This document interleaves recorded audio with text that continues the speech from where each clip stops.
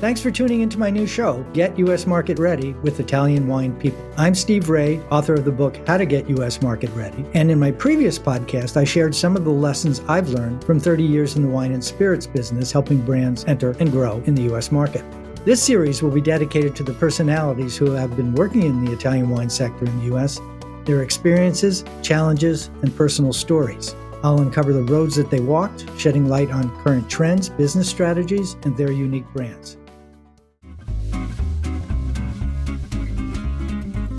Hi everybody! Italian Wine Podcast celebrates its 4th anniversary this year, and we all love the great content they put out every day. Chin Chin with Italian Wine People has become a big part of our day, and the team in Verona needs to feel our love. Producing the show is not easy, folks. Herding all those hosts, getting the interviews, dropping the Clubhouse recordings, not to mention editing all the material. Let's give them a tangible fan hug with a contribution to all their costs. Head to ItalianWinePodcast.com and click donate to show your love.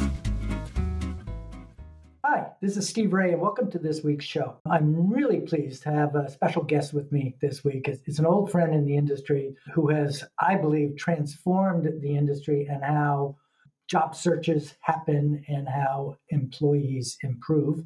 And that's Josh Wand, who is the founder of what I knew as BevForce, but now has many manifestations in terms of forces, including Beauty Force and a couple of other categories. So, Josh, welcome to the show. Thank you. Thank you, Steve, for having me. It's a pleasure to be with you. And why don't you give us a little bio background of you and kind of how you got to where you are and what where you are is, or where you are is. Mainly through passion for the wine and spirits industry and the beverage alcohol space. I've been studying, hospitality in school and growing up around a lot of friends who were restaurateurs. I was just always fascinated with wine and spirits. And I went to school in Vegas, actually, to study the hospitality program, which is pretty renowned. There's a few great programs across the country. And when I was there, I had the opportunity to start working while in college for Southern Wine and Spirits of Nevada, which was such an incredible opportunity, probably the best education I could have ever had.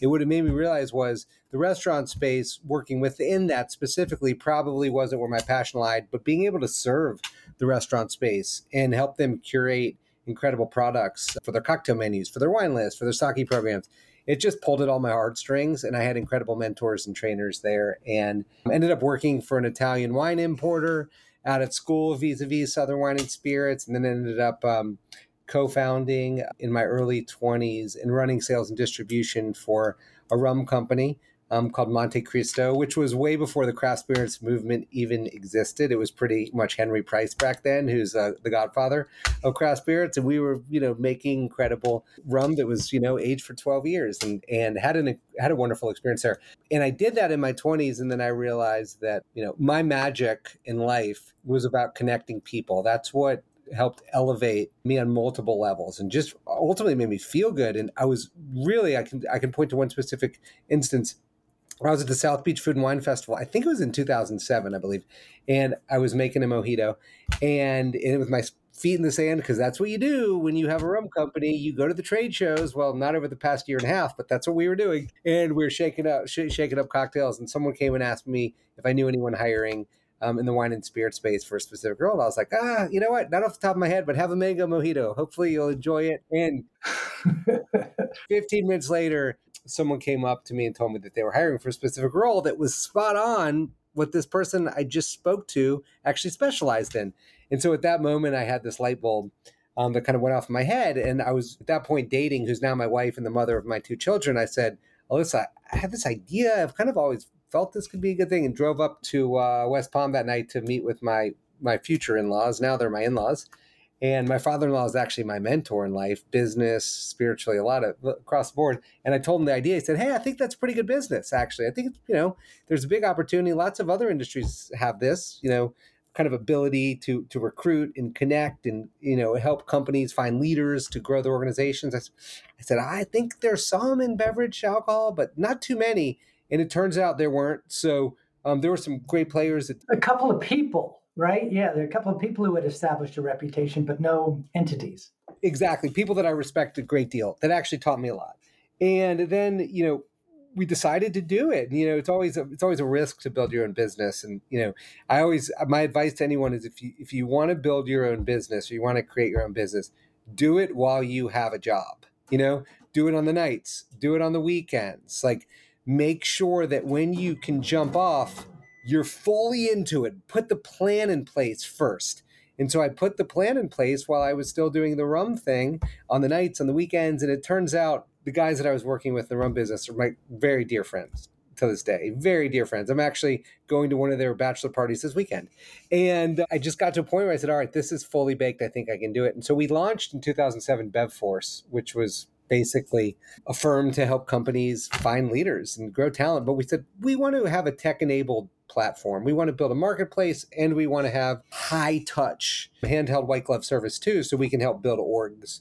So we did it. We launched in 2007, and it's morphed into multiple entities that now consist of BevForce, which was beverage alcohol, which is our primary focal point, which is where we were born. But we do non-alcoholic beverages, sparkling waters, juices, sodas, all the stuff you can buy in a Whole Foods. And we also launched another division called Food Force, and then we have Beauty Force, and we have Herb Force, which is in the cannabis space, which we're pretty deep in, and Pet Force. And so it's all about consumer tech brands, and in beverage alcohol, wine, spirits, beer is just, it's something I'm really passionate about, and we get to help a lot of great people find their dream jobs and help companies find great people to bring their mission to life. So it's pretty fulfilling. Who was the Italian importer you said you had worked with? At the time, it was called AV Imports, and AV Imports was AV, yeah, Avenue Brands, and then they got bought by Cordon U. Cordon U, right?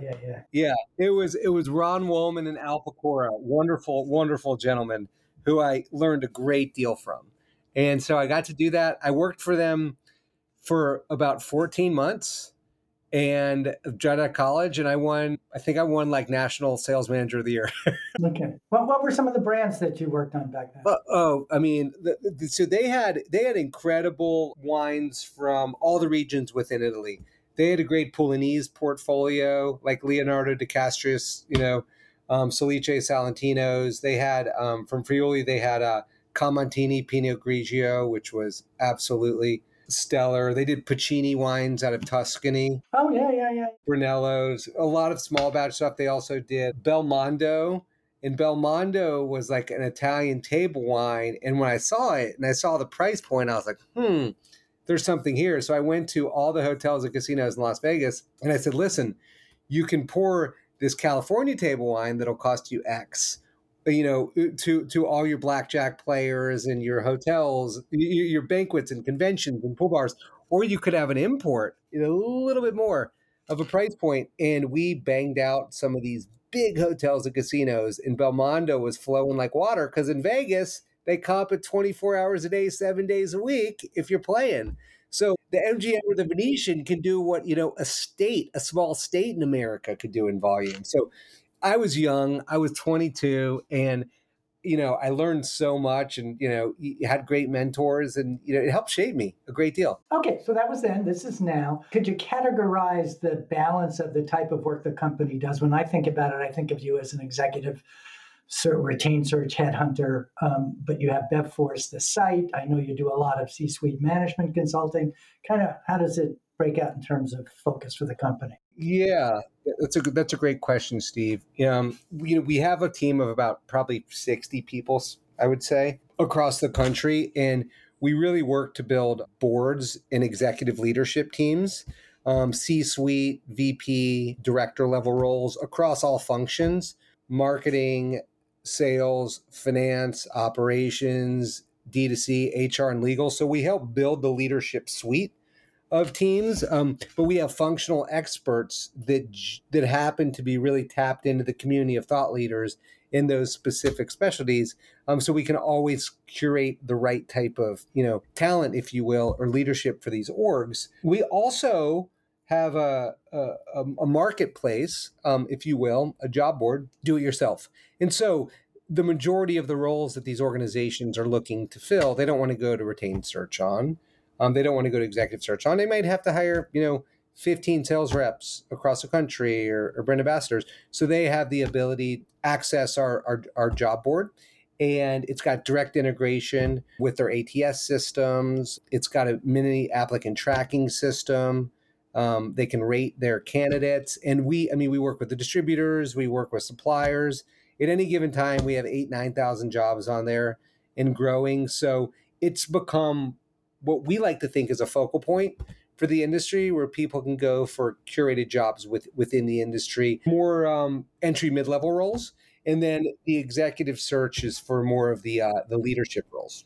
So, and what's the URL for that website? Forcebrands.com. So it's for the corporate thing. Okay. What happens if I type in bevforce.com? It'll direct you right there. Get to the same place? Okay. Yes, absolutely. Let's cut to the real essence of all this.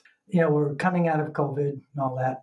What's the future of the office in America in a post-COVID world of remote work and Zoom meetings? We've seen some dramatic changes in the world take place. We're still not out of COVID by a long shot, but a whole lot of things have changed. Well, give us your perspective on it from the hiring entities. Yeah, I mean, a big part of what we do is organizational design and advisory work to think about the future state of the industry and these companies that are they have to change the structure and their makeup and how they've operated, because no longer are the days of all employees must report to central headquarters and go there 5 days a week. I believe those days are numbered. 5 days a week in an office, unless it's a production facility or essential work, it's very challenging to attract people to that now. I believe there's going to be a hybrid situation, and we're already seeing it. LinkedIn just announced a couple of days ago that in perpetuity, their teams can work remotely.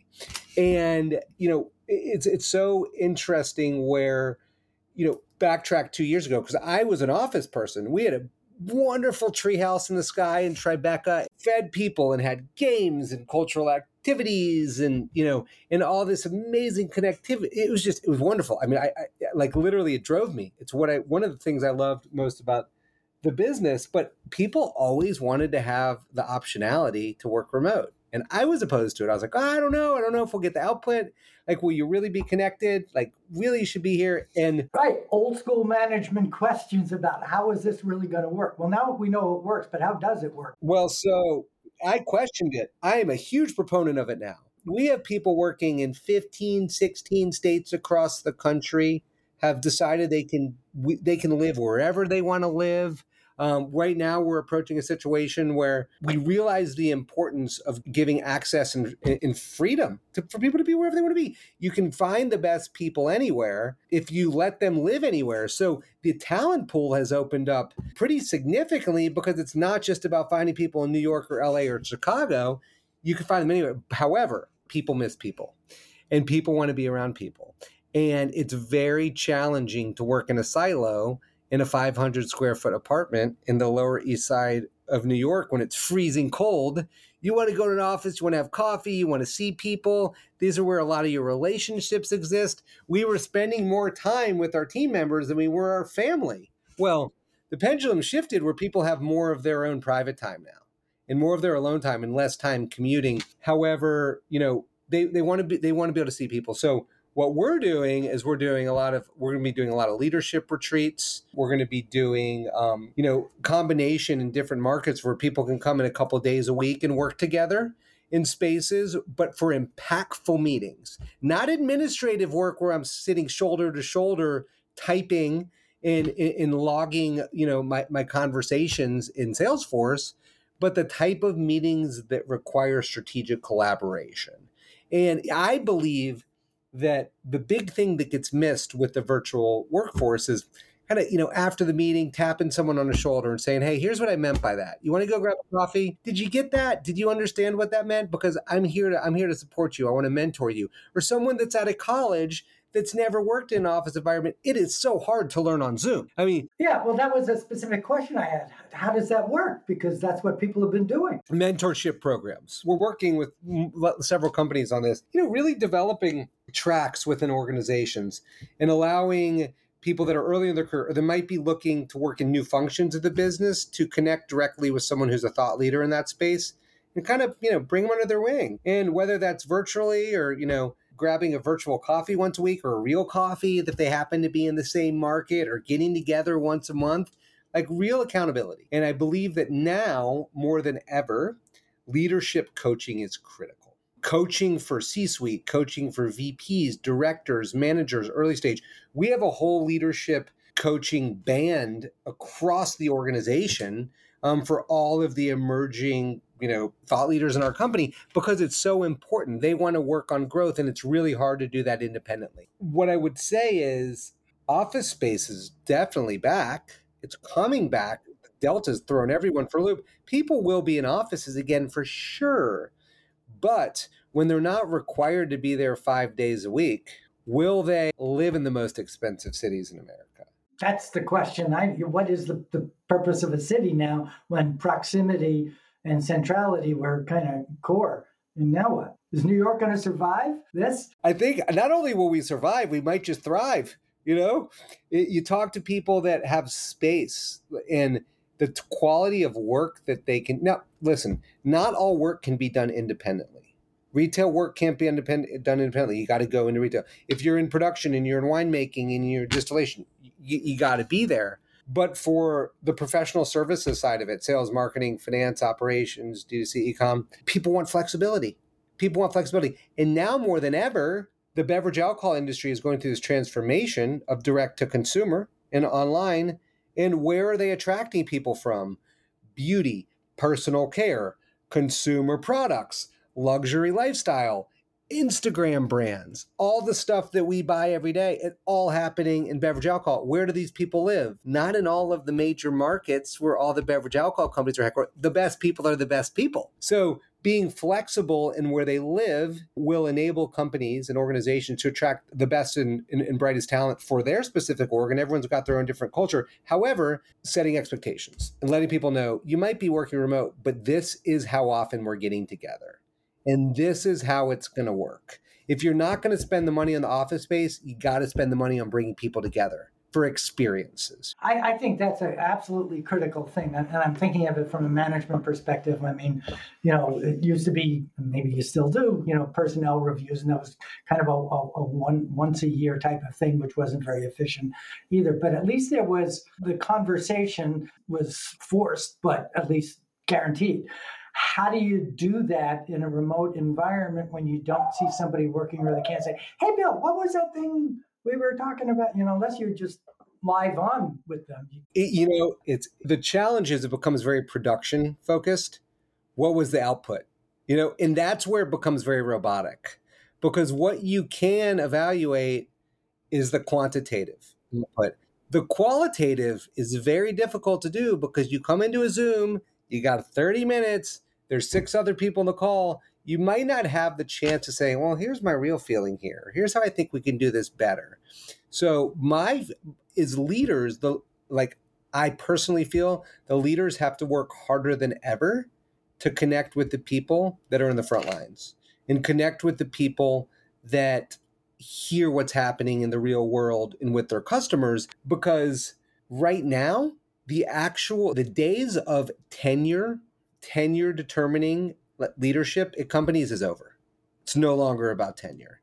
It's about who is going to contribute at the highest level, peak performance, and engage. And if you are someone who just got your MBA, you're out of college, and there's someone else that's been in that business for 20 years, you've got as much access to the CEO as the other person on Zoom. You can easily reach out and say, hey, can I talk to you?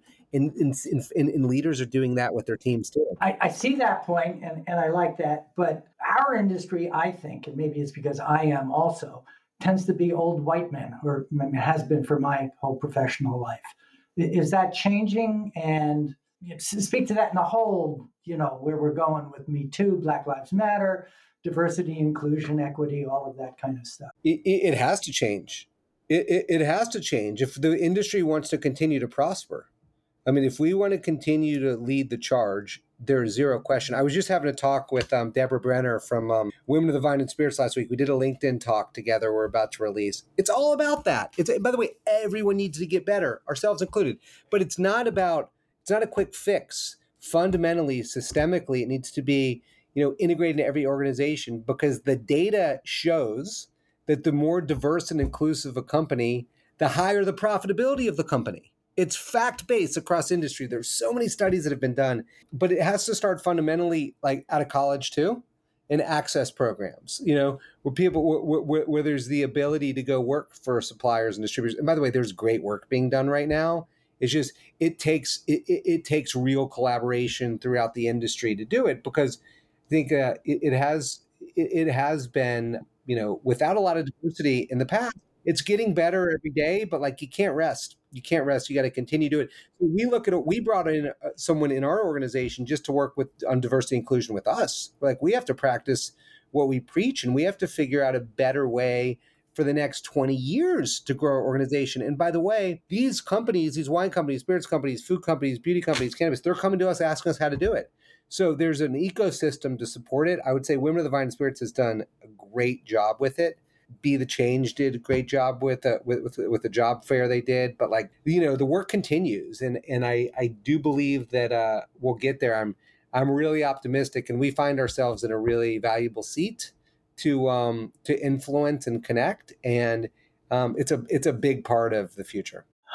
Okay, so I guess the question I asked was, if we were in an industry that was not very diverse, and you say you are seeing that change. Is that different, or is the speed of change or rate of change different for suppliers, domestic or international, or for importers, or for distributors, or retailers, or service companies, or for all the other things that, I think it's across the board, man. It's like, if you look at all the venture capital and private equity coming into our space, listen, we deal with most of them. They don't want to invest in companies unless there's a diverse board. They want to know that there's real diversity in the organization. Like, it's a mandate. And the board is really kind of like the biggest picture that anybody can show, right? Well, the board dictates the growth trajectory in conjunction with the CEO and the COO or the CFO of the company to build an organization that consists of like collaborative, diverse opinions, so they can really go successfully, position themselves in the market. So the more diverse the board, the higher the likelihood that you will have like real value propositions in the market and run a company in a healthy way. So like the NASDAQ just announced this, diversity in boards, this bill that's passing. So I believe that, it's not nothing happens overnight, but every little bit matters. And no one can avoid it. I think it's critically important, and we've got to educate the younger generation on how wonderful this industry is. 10 years ago, 15 years ago, you go to a job fair on a career campus, you might see a distributor, you might see, Red Bull. No one was recruiting.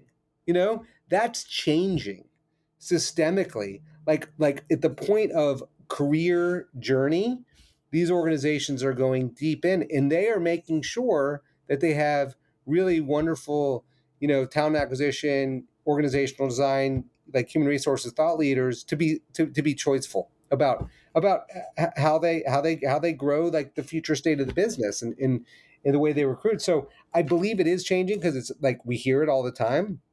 It's just, it's gonna have to be a constant evolution, and nothing's overnight. But I feel really optimistic about where we're headed. Okay, so I couldn't get you to say yes, the industry is lagging behind. The bev alc industry is lagging behind others. That was my feeling.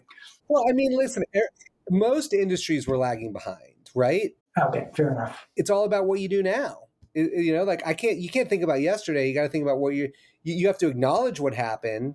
But I do believe that people have woken to the reality, especially with organizations. I keep going back to Women of the Vine Spirits. They're doing a great job with this. If you see how many people are involved in this community, it's very important.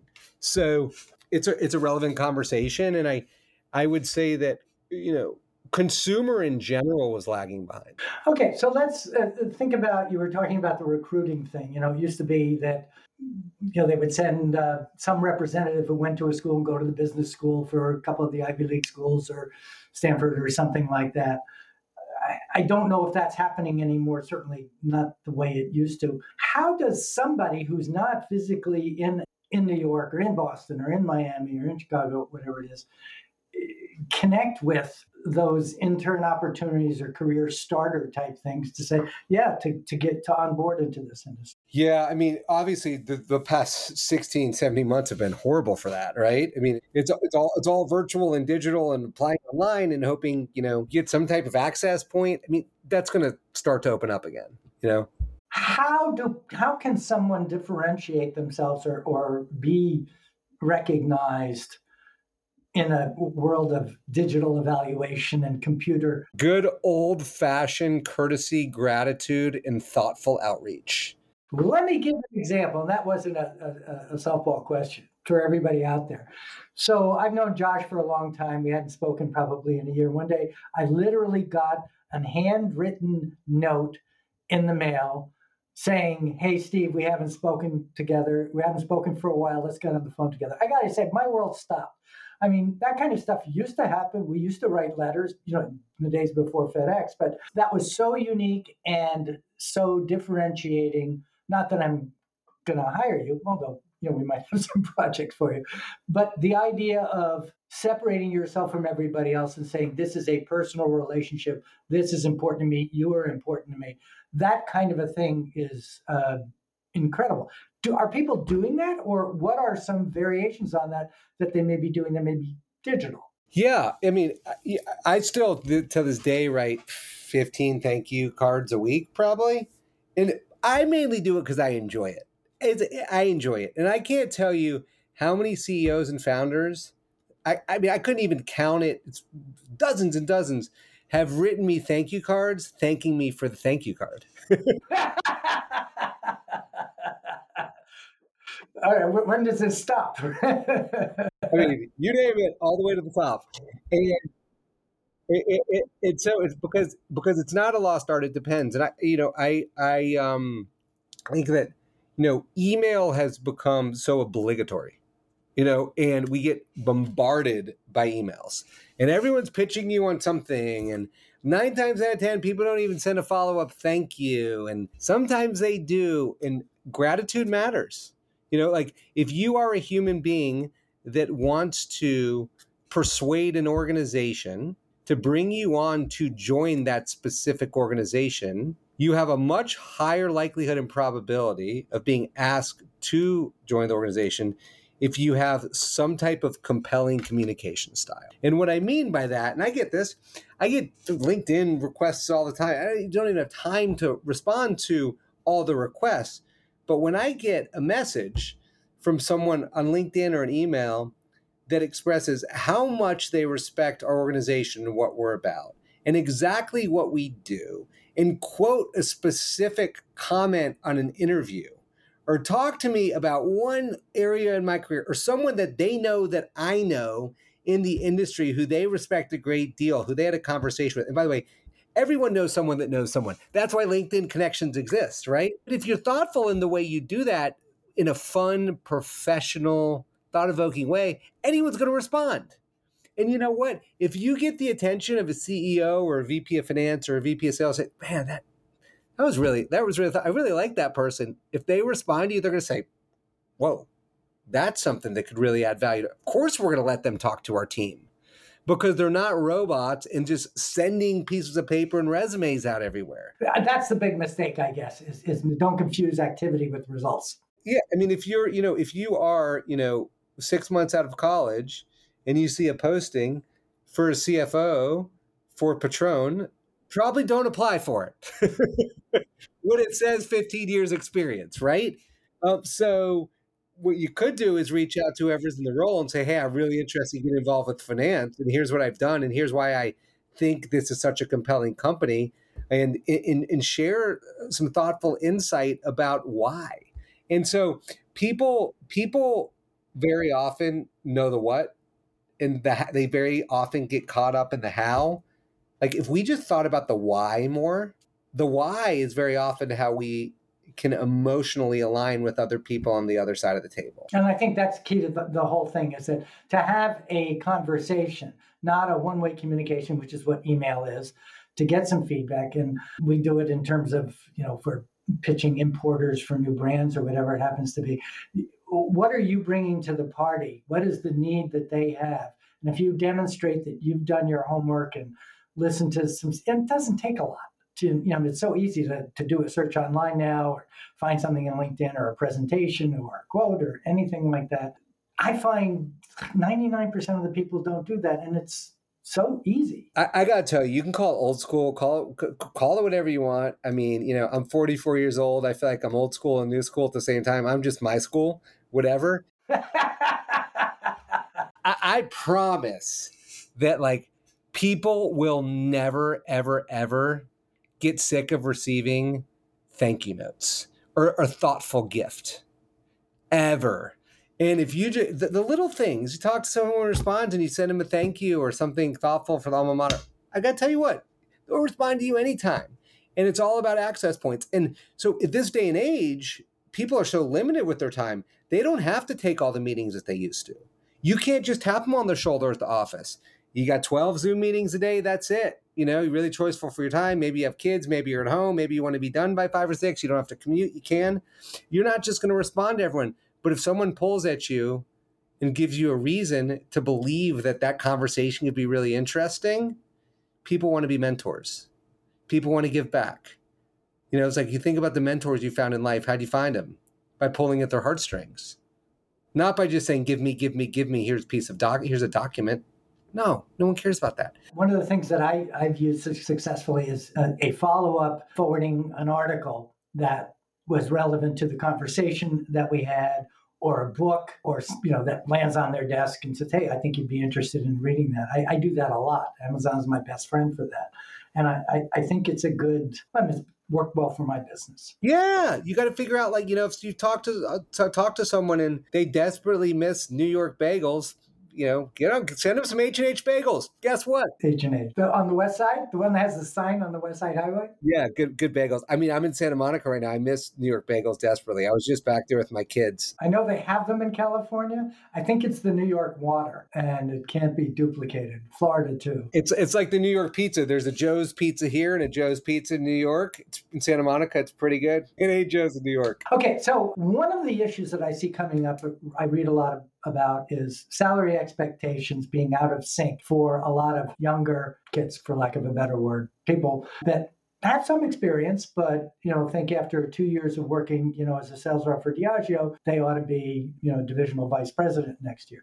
Can you talk about salary expectations and job responsibilities and inflation in there? Probably the most challenging conversation right now. Because you read about it across the value chain, there's a shortage of labor, if you will.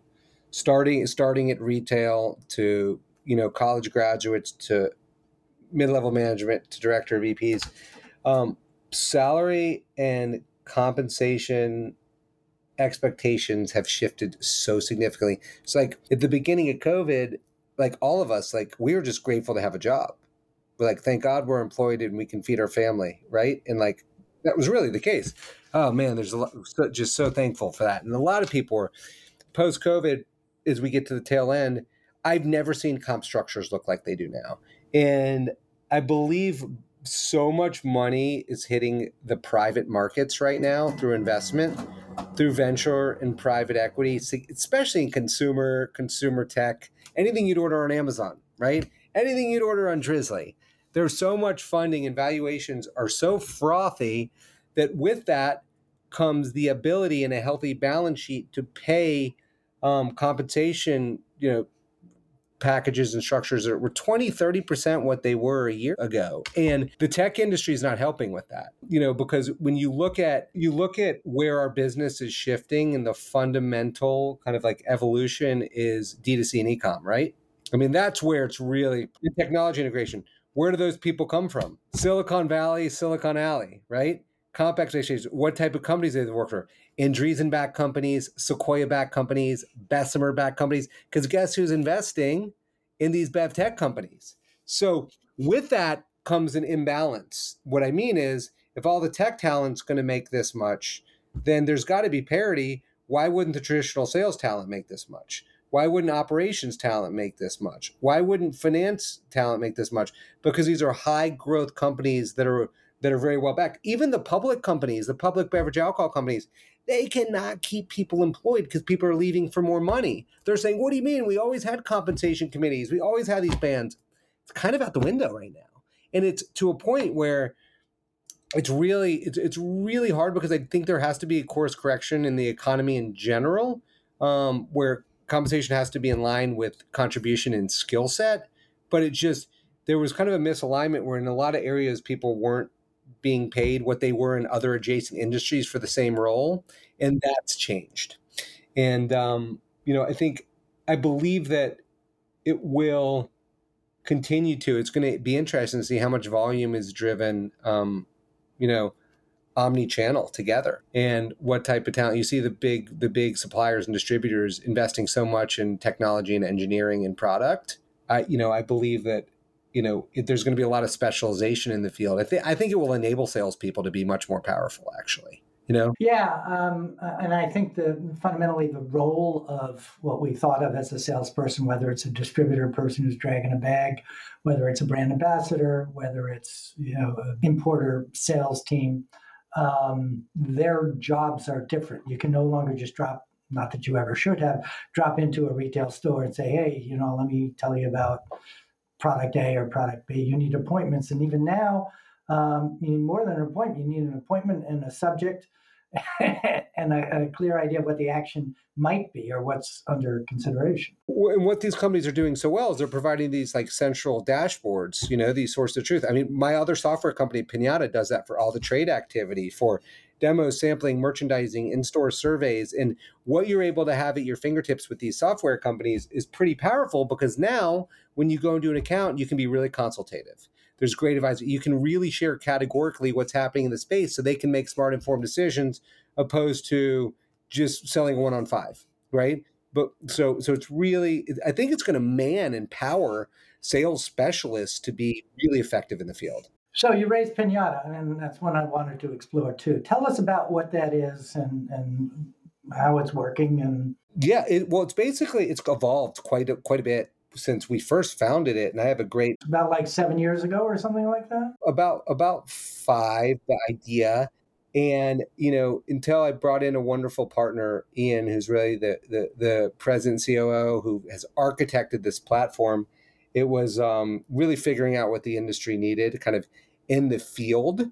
This task management function, all below the line trade marketing. There's so much of that activity that happens, and there's so many organizations that have to cross collaborate. Distributors have to manage budgets for suppliers, which and the actual funds get deployed to agencies, promotional staffing agencies, and then money gets paid to people to perform tasks out there in the field, and those people actually have to perform a job and collect data. So what we have developed and built is a software platform that is basically the pipes and the connective tissue between all those organizations, so they can build. We just signed a national deal with Campari for all of their activations, and the way in which they would do programmatic management in the past might be harder to manage. Now it's one central dashboard. They've got distributors in every state that they're collaborating with. They've got promotional agencies. Everyone's using the software to collaborate and communicate. Real-time inventory is part of that. Yep. Doing in-store survey checks, setting up samplings, activations, promotions, all of that, everything below the line. And it's all, at the click of a button. And so when people are out there in the real world, they can go collect data, record it, and then it gets rolled up into local, regional, and national programs. They can slice and dice based on their portfolio, based on price points, based on who's performing well. So it's really all about visibility and transparency for task management in the field, and so it's really become such a powerful exercise. And we've got great people involved, and now we're really building the team. But you do this by listening. For me, it's always been about solving problems and finding white space. Well, you learn a lot when people start to use the software. What do they really want? How are they really using it? And so the power of engineers and great product teams that are intuitive has really taught me a lot, and it's been incredible. And I believe that we're positioned to become, I believe the industry platform to serve up this data and business intelligence. So we're excited. So, and that's pinata.com? No. Yeah, gopinata.com. Okay, we've got to bring this to a close. I could sit and talk to you for hours. Me too. Really enjoying this, and clearly you've given a lot of thought to it. I think you're explaining it quite clearly. But we do have to end it. And one of the things I'd like to end with is kind of the big takeaway. So everybody's been listening. Well, who's ever been listening, who's ever left listening, and I think there are going to be a lot of people. What's something that everybody can take away from what we just talked about and put to use immediately and improve their own situation, whether it's a job, not necessarily a job search, but in the way they conduct themselves in business and so forth? Yeah, I mean, for me, it's simply do what you love, know what you're good at, and double down there. And if you're making a step in your career, find a company that's meaningful to you and have a clear idea of actually what you would enjoy doing. There's no shame in figuring out what you'd enjoy doing. If it's sales, if it's marketing, if it's operations, if it's making things, production, all these companies, they do all of that. They literally do all of that. So figure it out what it is, or the type of organization in an industry or the type of sector that aligns with your values and excites you, and find the people in that company that run that department and do that job, and respectfully and thoughtfully and humbly reach out to them in an engaging way to find out more. And if you're a senior level exec and you've just gone through the pandemic and you're at a stage in your career where you've been able to reevaluate life and gain perspective, do what you love there too. Life's too short.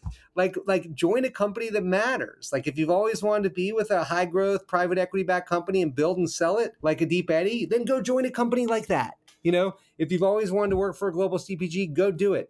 But if you don't take the steps to go do it, no one can do it for you. And there is a big demand for talented people at all levels right now. There are more jobs than I've ever seen, ever. And there's going to be no slowdown, I believe, in the next 12 to 18 months. So now's the time, to kind of dig deep and figure out what you want to do and go find it, because no one else is going to make it happen, I mean, as usual, I talk to Josh, I get all excited with these great ideas. I hope those of you who are listening are going to put that into play.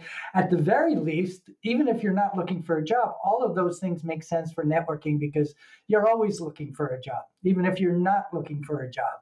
And that's part of, I think, being a curious individual engaged in society and contributing, and part of something that's building. It's not just get me a better job and get me more money.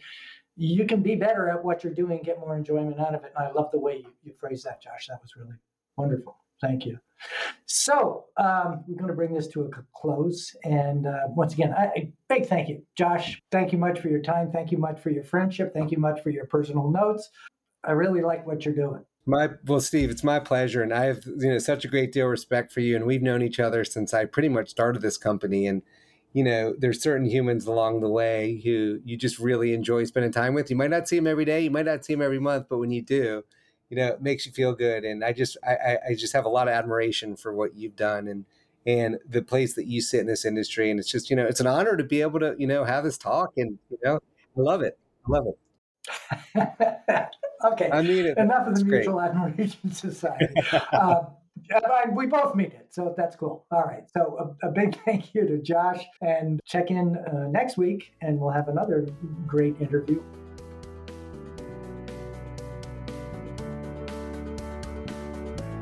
This is Steve Ray. Thanks again for listening on behalf of the Italian Wine Podcast.